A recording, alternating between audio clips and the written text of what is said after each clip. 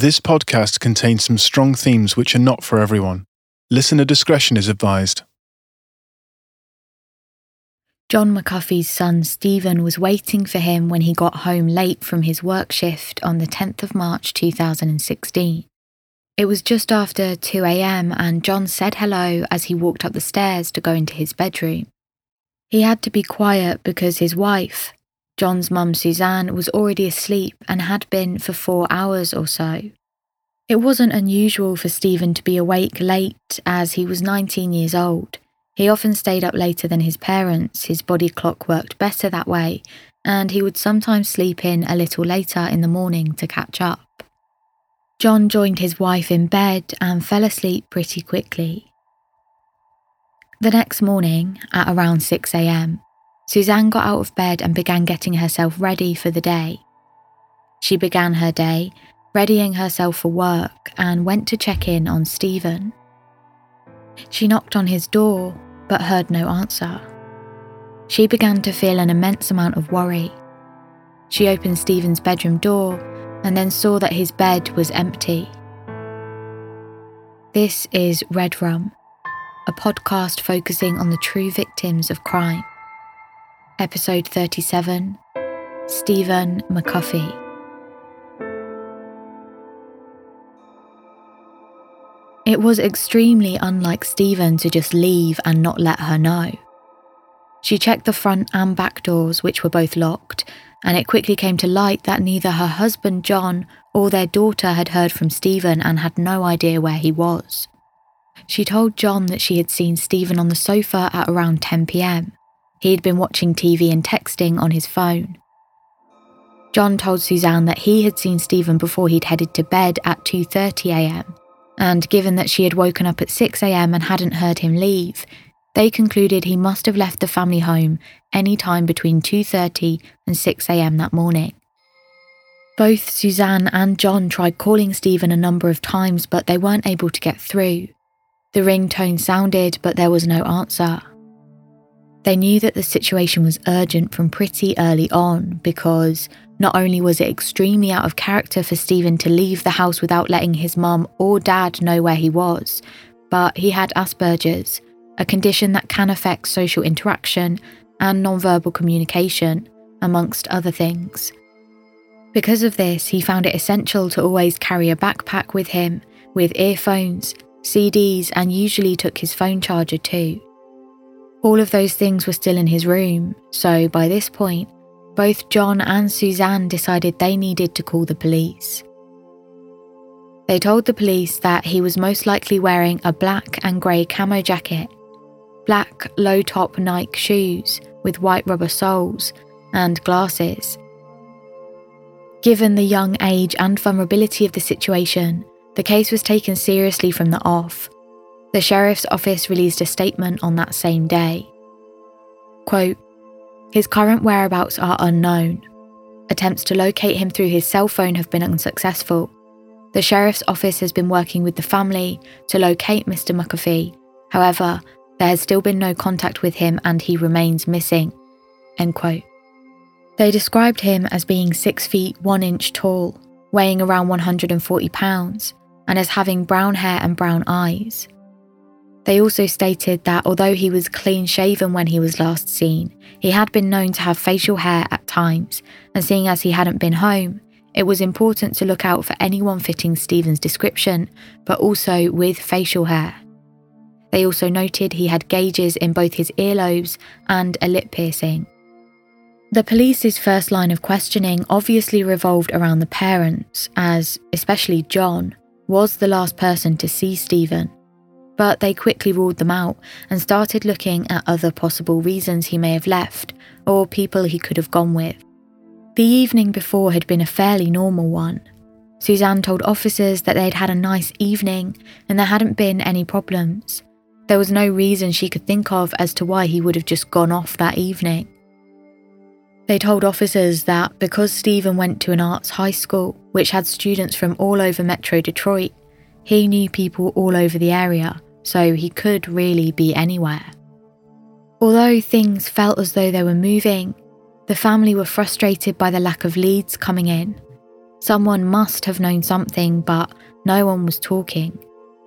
Officers discovered that Stephen's phone had last pinged the day after he had gone missing, so on the 11th of March, and it had pinged in Detroit and in Sterling Heights.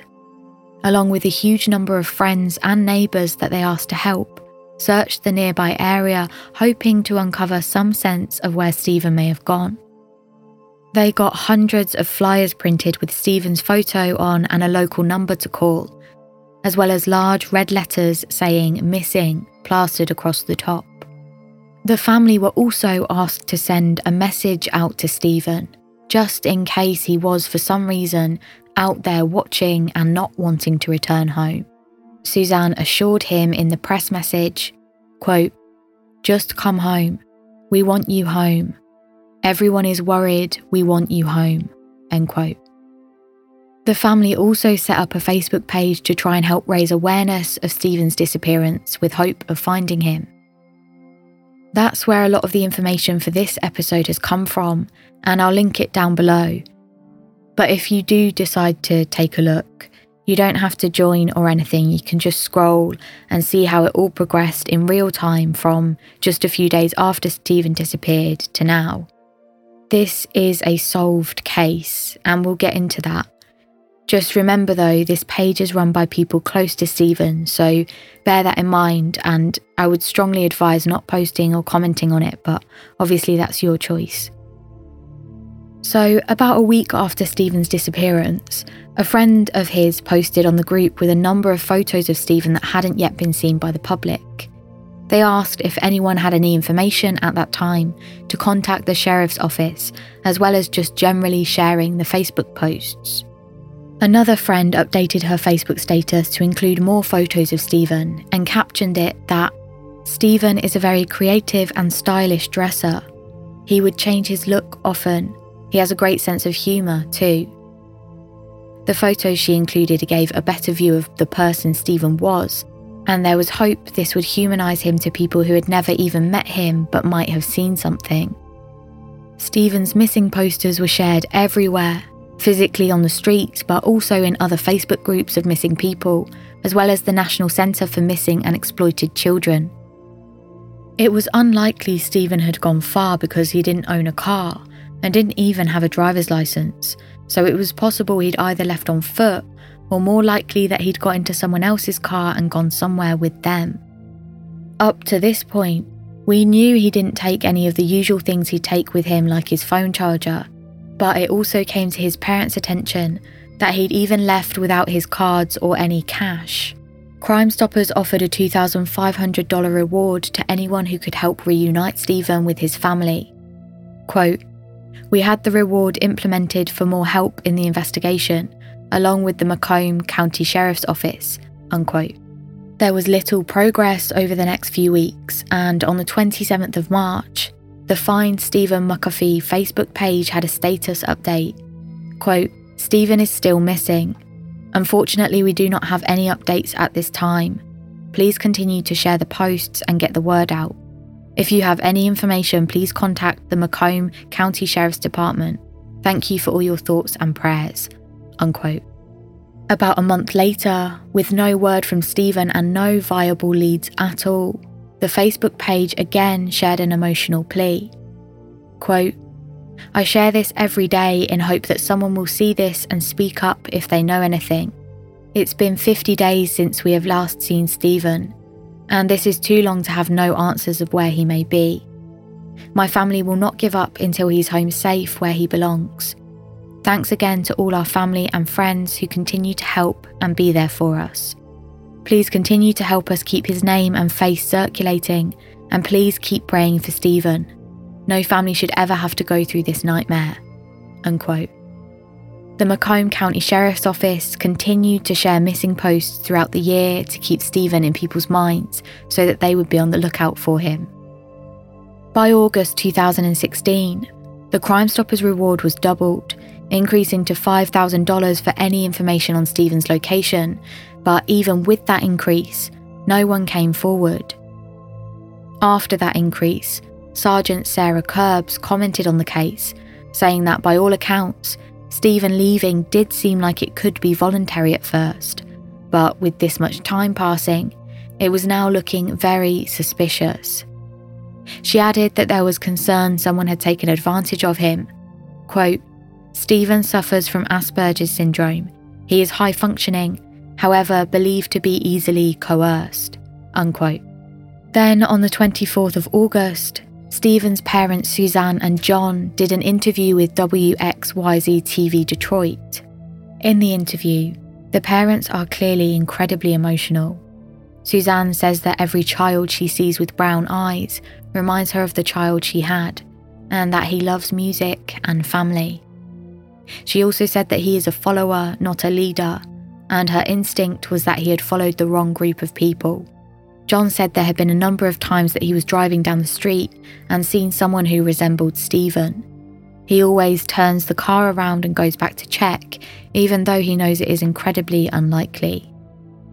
The really tragic and telling thing about this interview is that when I was watching it, about halfway through I realised that when Suzanne talks about Stephen, she says was instead of is. Stephen was this kind of a person. It's clear that she believes something really bad has happened to him. Well, she says at the beginning of the investigation, just 2 days after he'd gone missing, that he'd never go anywhere without letting them know, and he'd never ever been gone for that long before.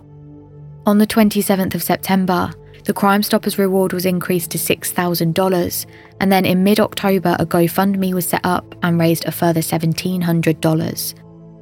In December of 2016, one Facebook user wrote a long post on the Stephen Missing Facebook page, which brought to light something that a number of people, including the police and Stephen's family, had either begun to consider or had considered from the very beginning: that there was more than just one person involved in Stephen's disappearance. The following quote is trimmed for clarity. Quote, "I feel he is not far away and those who know aren't talking. Pray that one person with some empathy and compassion will come forth. I feel 2 or 3 are involved. People always talk about what they have done, even if it is a crime, so there is no doubt 2 or 3 people know Stephen's whereabouts." End quote. The Facebook page was active throughout the following few months, including the 1-year anniversary and beyond. And then, on the 27th of April 2017, a number of press reported that investigators had been led to a scene 8 miles away from Stephen's house. It was reported that an unknown person came to the police station, claiming they had some information about a homicide. It soon became clear that the unknown person who had come to report this information was a friend of a woman called Yvette Renee MacDonald. The unknown person was a friend of Yvette's and had come into the police station with her father the previous day on the 26th of April. The friend claimed that one evening a few weeks earlier, when the two of them were alone, Yvette revealed that she knew what had happened to Stephen. Yvette had said that her ex-boyfriend, a man called Andrew Fiacco, had killed Stephen by shooting him, and then she had helped him to bury Stephen's body. Yvette had been interviewed about the case back in September of 2016, but denied any knowledge of it. The day after this information came to light, investigators searched an abandoned property in Bruce Township, as well as Yvette's boyfriend's house in Ray Township. Behind Andrew's house, investigators dug up an area where they discovered a skull and some other bones. At the abandoned property in Bruce Township, investigators found a lower jawbone and in the same area dug up some clothing that looked as though it may match descriptions of Stephen's clothing. It wasn't long before the bones were identified as being the remains of Stephen McAfee. Andrew had previously been questioned about Stephen's disappearance, not simply because he was from the same area as Stephen, but because they were friends. Good enough friends where Stephen would have trusted Andrew and willingly gone with him. Yvette was arrested and taken in for questioning too. She was charged with accessory after the fact to a felony, mutilation of a dead body, and lying to a police officer. She eventually told investigators that Andrew had killed Stephen alone, and then around a month later had showed her the body. She said they had both then taken an axe from Andrew's house and cut the body in half so it was easier to dispose of. They had placed the remains into a duffel bag and then taken it to Andrew's house, where they both buried it in the back garden. She also said that she had burned the duffel bag they used soon after this. Officers had the remains of Stephen, Yvette's statement, and Andrew in custody. He had been charged with first-degree murder, mutilation of a dead body, lying to a police officer, and a felony firearms violation. But investigators still didn't have a motive. The reason behind why Andrew, an acquaintance and by all understanding a friend of Stephen's, would choose one evening to kill him remained a mystery. Whilst Andrew was in custody, he told officers that he had met up with Stephen on the night he disappeared, but he'd just sold him some weed and then dropped him off at his house afterwards. When pushed by detectives, he said that's all he remembered. Obviously, the detectives didn't believe him and pushed, asking why he didn't remember. One asked if he was high, to which Andrew replied no, but he was on prescription medication. Detectives told Andrew that more evidence had come to light and they knew everything. All they needed from him was honesty. One detective then asked what would happen if they brought an excavator over to Andrew's back garden. It was clear to Andrew at this point that detectives weren't bluffing. They knew something and there was no way out of the interrogation room without revealing the details of that night. When they asked Andrew to explain the events of the night, he said that Stephen FaceTimed him to ask him for some weed and that he agreed and said he'd come and pick him up. He met Stephen down at the end of the street and Stephen got into his car. Andrew then drove him to a nearby wooded area. He mentioned at this point that because he'd sold weed in the past to some really, in his words, shitty people, he decided to bring his brother's gun with him. He mentioned he had swiped it without his brother knowing one morning whilst his brother's girlfriend was cleaning his room. Andrew also said that he was scared of Stephen. From what detectives knew about Stephen from his family, friends, and anyone they'd spoken to that knew him, it was extremely out of character for Stephen to be any kind of scary. They obviously didn't believe Andrew and asked why he was scared of Stephen. Andrew claimed that a month or two before the murder, Stephen had attacked Andrew with a knife. He went on to say that you could never tell with Stephen. He could go off at anything, even a phone call from his dad when they were hanging out. When I heard that sentence, when they were hanging out, that's the moment I realised that this wasn't just a kind of know someone, sell a bit of weed thing. This was a friendship. Stephen had trusted that Andrew was his friend. They used to hang out and had actually been friends since early childhood. One of the detectives then asked if Andrew was so scared of Stephen, then why did he go to meet him that night? To which Andrew simply stated he needed the money. After he picked Stephen up, he says they drove to a nearby wooded area and got out of the car. He alleged that then Stephen was walking on the right side of him and seemed agitated. The two were walking along when Stephen said he wouldn't give Andrew the money for the weed. Then, out of nowhere, Stephen apparently began attacking him and tackled him to the ground.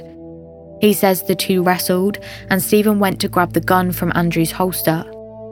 He said he managed to distract Stephen to the point where he gained control and began choking him. He then managed to get the gun back and within that struggle, the gun just went off. The gun was cocked, so it easily just went off. He then got up and ran away. If this was a true series of events, it would fail to explain why Stephen had been shot 3 times. It also didn't explain why Stephen, a relatively calm, non-violent or aggressive individual with no explainable motive, would just attack Andrew out of the blue. After further questioning, Andrew finally admits that 1 round was fired, and then some more. He said the gun went off and he immediately knew Stephen was dead. He admitted to then firing 2 more shots because he was, quote, scared. Detectives didn't believe for a second that Andrew had been attacked in an unprovoked ambush by Stephen. They continued questioning him and began to unveil more detail that puts into question the authenticity of what Andrew had just said. Andrew again admitted that he shot Stephen, but he realised afterwards that he couldn't just leave him there.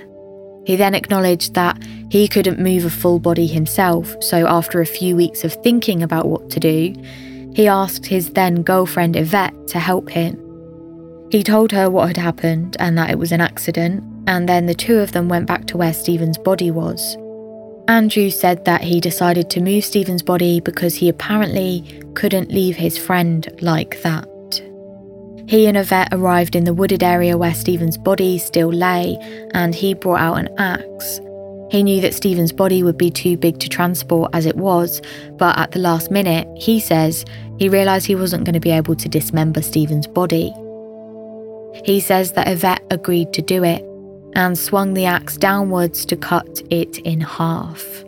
He goes on to repeat that he had nothing to do with the dismemberment, which detectives obviously found hard to believe. He and Yvette then put the remains into a black duffel bag and took one handle each to carry it back to the car. They then placed the bag in the car boot and drove back to Andrew's house. The couple weren't sure what to do at this point, so Andrew admitted that they just left the bag with Stephen's remains in it in the car boot. A little while later, they did decide to bury the remains. They both grabbed shovels and began digging round the back of the house. Detectives then asked Andrew to describe exactly where the couple dug, presumably so that they could then go and excavate the back garden in the correct area. It turned out Andrew would be accompanying them, dressed in his prison-issued jumpsuit, and would help them find the exact spot where Stephen's remains were buried.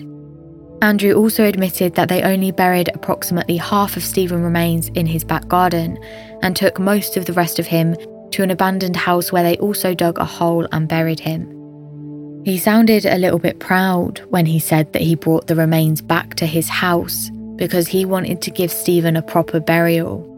It's clear this is utter BS, and Andrew's attempts at appearing remorseful aren't fooling any of the detectives in the room. I did just want to say, actually, about the detectives. I've seen a video of the interrogation, and there are a number of moments when Andrew clearly asks for a lawyer, but detectives deflect and push him to speak on what actually happened that night. In my opinion, this is an extremely risky tactic, and to be honest, it's just a bit stupid. The risk they run there is that when the case goes to trial, it would be very easy for the defence to outline the fact that Andrew asked for a lawyer no less than 4 or 5 times and they then didn't provide one. I've seen confessions get thrown out of court for a lot less than that, and then they're useless, they can't be used in the trial. It's obvious that Andrew is guilty, there's so much evidence, and even his confession just bulks up an already pretty sturdy case, but nothing is definite in a trial, and this case really could have been messed up because of the officer's actions in not acknowledging Andrew's Sixth Amendment. The Sixth Amendment is incredibly important in guaranteeing a right to a fair trial. It's in place in order to protect you against having your rights violated by those who are in positions of authority, and prevents people being taken advantage of. It's pretty basic policing, and we have seen cases on Red Run Patreon of cases being thrown out because of simple police failures like not reading Miranda rights. Luckily, this confession was able to be used in trial, although I'm not really sure how, but it's very fortunate it was, because as I've mentioned, there are a lot of things that Andrew has been saying to incriminate himself, and there are more to come. After both he and Yvette had buried Stephen's remains, they then burned the duffel bag they'd been using, and detectives asked Andrew if he'd stolen anything from Stephen before or after he was dead, and Andrew said not beforehand, but afterwards he did take his digital watch. One of the detectives then asked if he took it as a souvenir to remember him, to which Andrew said yes. Officers had a huge amount of circumstantial evidence and a signed statement, and on discovery of Stephen's remains, it was clear to everyone involved that Andrew had been the sole perpetrator in the murder, and Yvette had helped him to carry out the subsequent cover-up. Officers needed more information from Yvette and questioned her about her whole relationship and past with both Andrew and Stephen. She told officers that she'd met Andrew when she was 15 years old at high school, and she soon moved into Andrew's parents' house. She was working at a restaurant and attending McAfee Community College at the time. She met Stephen through Andrew and was informed that they'd been friends since they were really young. Yvette told police that she was afraid of Andrew. He allegedly showed her a dead body and told her that he was part of a mafia and that he was the tech guy.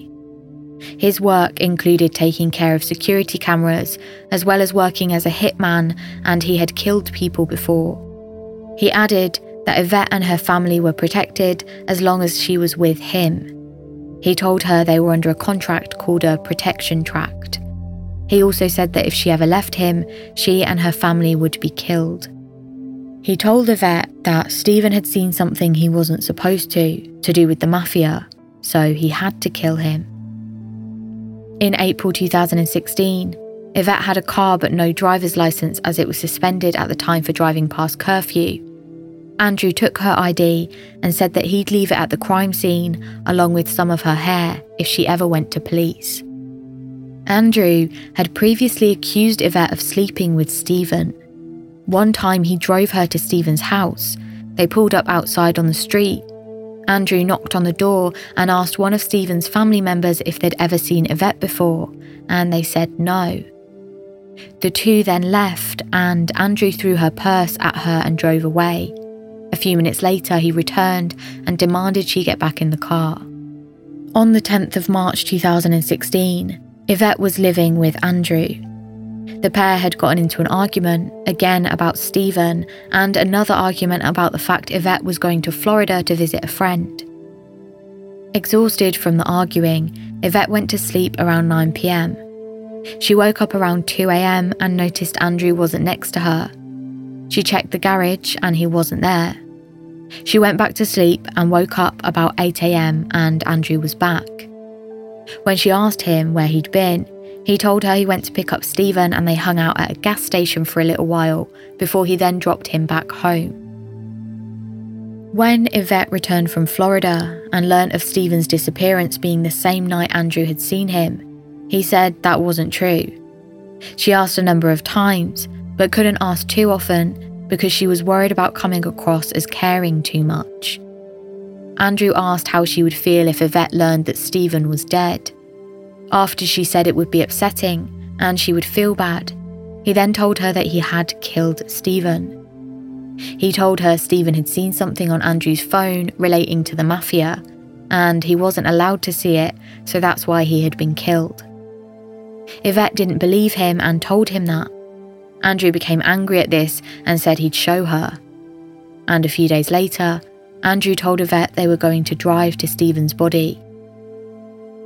After a few wrong turns and a period of searching, Andrew eventually directed Yvette to an area of secluded woodland a little off the road.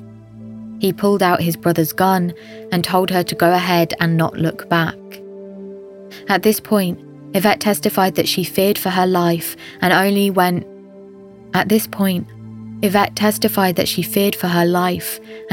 along to this area because she was being held at gunpoint.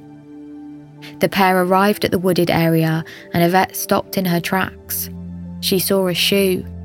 Andrew then told her to go towards it. As she did, she saw a body face up lying on the ground. Andrew kept telling her she needed to look at it, and she noticed one of Stephen's hands was black and pruned. Andrew then told her that because she'd seen the body and the mafia knew, she had to help him dispose of it. The pair left but returned soon after with an axe and a duffel bag. Yvette testified that Andrew forced her to help dismember Stephen's body, but after one swing, Andrew became frustrated that she couldn't do any more, so took the axe off her and continued himself. He then placed the body parts into the trunk of Yvette's car. Stephen's dismembered body sat in that trunk for over a month. Andrew told her that she needed to finish the job because the mafia had a protection contract on her, and if she didn't, she wouldn't be protected. The pair then went to a local Home Depot and bought a bucket and quick cement. They then buried parts of Stephen's body in Andrew's back garden and started a fire in a fire pit, which is when they burned the duffel bag. As we know, Andrew kept Stephen's watch after he died. He took it home to the house he shared with his then girlfriend Yvette. He told Yvette that the watch beeped at the same time every single night, and that was the time that Andrew had died. Yvette was the final witness called to the stand by the prosecution, and because she had already pleaded guilty to mutilation of a body and accessory after the fact, she was able to testify at Andrew Fiacco's trial. Yvette was charged with disinterment, a 10-year felony, accessory after the fact, a 5-year felony, and lying to police, a 4-year felony. As part of her guilty plea, Yvette was sentenced to just 1 year of prison time for her part in the crime, and was also informed that she would be eligible for the Home's Youthful Trainee Act, or HYTA, which allows her a clean record provided she follows the court's rules. This whole case is tragic, but details that emerged at the trial showed that Andrew and Stephen had known each other since they were just 5 years old. Stephen's mother, Suzanne, said that they lived very close to each other when they were little, in fact, in the same neighbourhood. It was clear from early on that Suzanne was suspicious of Andrew from day one. The day after Stephen had gone missing, the 11th of March, Suzanne and John were able to access Stephen's phone records on a computer. They figured they may be able to gain some information about who had been contacting Stephen the few days before he disappeared. One number that popped up on Recently Contacted was a number Suzanne recognised, and her heart sank. She had told Stephen he wasn't to contact or see Andrew anymore. The exact details as to why that is aren't clear, but there was an allegation that Suzanne made whilst on the witness stand that leads us to a pretty clear conclusion as to why she didn't want Andrew around. When the defence asked Suzanne if she was aware if Andrew and Stephen had had a sexual relationship, she said no, other than the rape. She testified, quote, "Stephen told me Andrew raped him," end quote. There's very little information on this because, at the time, the judge ruled that questions about sexual orientation were not relevant or allowed, and the jury was told to disregard some of what was said. That comment obviously isn't about sexual orientation, it's about sexual assault, a rape. So I'm not sure if there was a more detailed testimony that stated more or what, but either way, the trial quickly moved on to the conversations Andrew and Suzanne had had over text message following Stephen's disappearance. A few evenings after Stephen's disappearance, and after John and Suzanne had Stephen's phone records, Suzanne texted Andrew asking if he'd been contacted by Stephen at all, because they hadn't heard from him and his phone was off. Andrew told Suzanne that yes, he had answered a FaceTime from Stephen early on the morning of the 10th of September. He said he then got a phone call from Stephen where he said, quote, "You just drove past me." Andrew then drove back, said hi, gave Stephen a high five and explained that they couldn't talk anymore. He also said that Stephen needed to check in with his mum and let her know what was going on. But Suzanne didn't believe this for a minute. She then texted Andrew, quote, "Andrew, you told me the other day when I asked you that you had not talked to him. We need to know if you know anything. He could be in serious danger. We don't think you are telling us all that you know. We've tried to reach him and have waited before getting the police involved, thinking he will come home," end quote. Andrew replied, saying that he did receive more phone calls from Stephen, but in respect to Suzanne, screened them and texted Stephen that he needed to respect his mother's decision. Suzanne wasn't buying any of it. She replied, quote, "Andrew, cut the bullshit. You know the reason you and him were not allowed to hang. This is a serious matter, and if you know anything, we will find out. We are giving you the opportunity to tell us first. Andrew, if you know anything, we will find out," end quote. Andrew replied, quote, "I'm sorry if you don't believe me because of my past, Mrs. McAfee. I'm sorry for all the wrong I did with Stephen. I sincerely and genuinely do care about your son's well-being. I remember all the dumb, irresponsible decisions he made in the past. All I can say, honestly, is I hope he's okay and he comes home. It's not my fault that you don't know where he is and you're trying to put it on me. This isn't fair on me and my friends and my family, because I have company over, because I'm sitting here on my phone talking to you. Sorry, I have to go. I will not be rude to my friends and girlfriend." End quote. Then, just a couple of days later, on the 14th of March, Andrew had written a post on an article about Stephen's disappearance on the Click on Detroit website. Quote, "This guy right here was my best friend in the entire world. We had our ups and downs, but we grew up as neighbourhood friends. We'd get into an argument during the day and we'd stop playing and go home. An hour later, either one of us would go round to the other's house and apologise and make up and hug it out. He will always be my best friend to me. Not even my best friend. He is family to me. He's like a brother to me. Praying to the Lord he is safe and returns home soon." And then 2 days later, wrote, "I wish I knew where he was. I would have told authorities already. He had a problem checking in with his parents and even me. He was very quiet and kept to himself a lot, actually.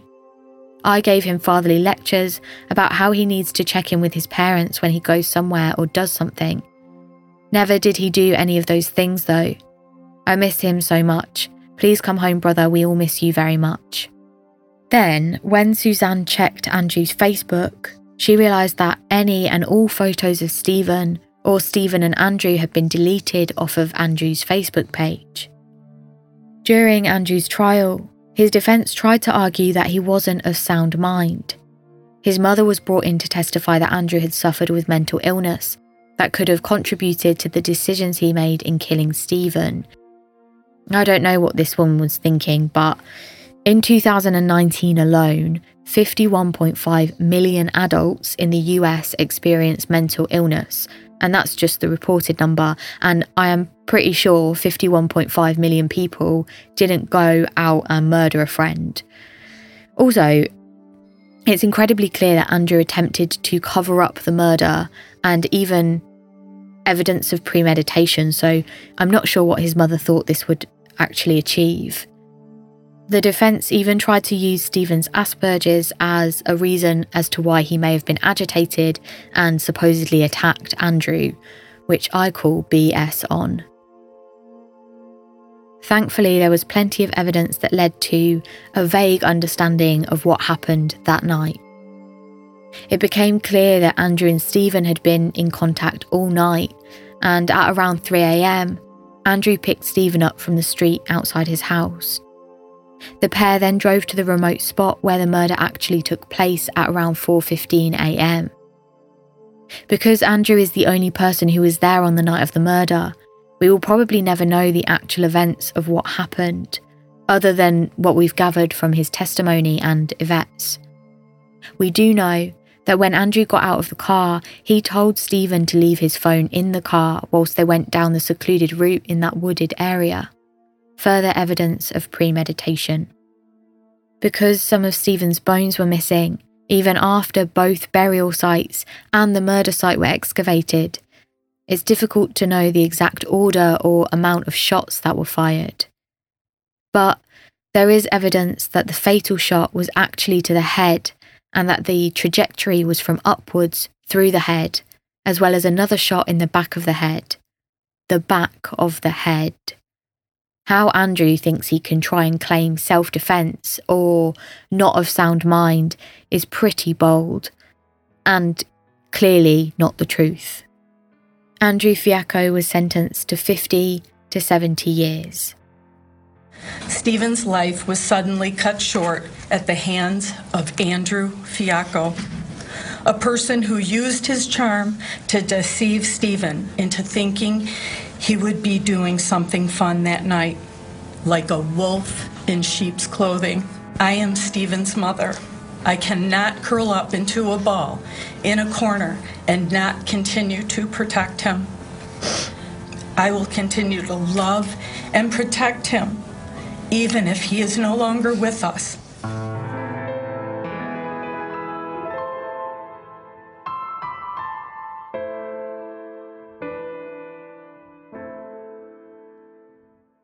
Red Rum is written and presented by Grace Cordell It's produced by Russ Clark and Grace Cordell.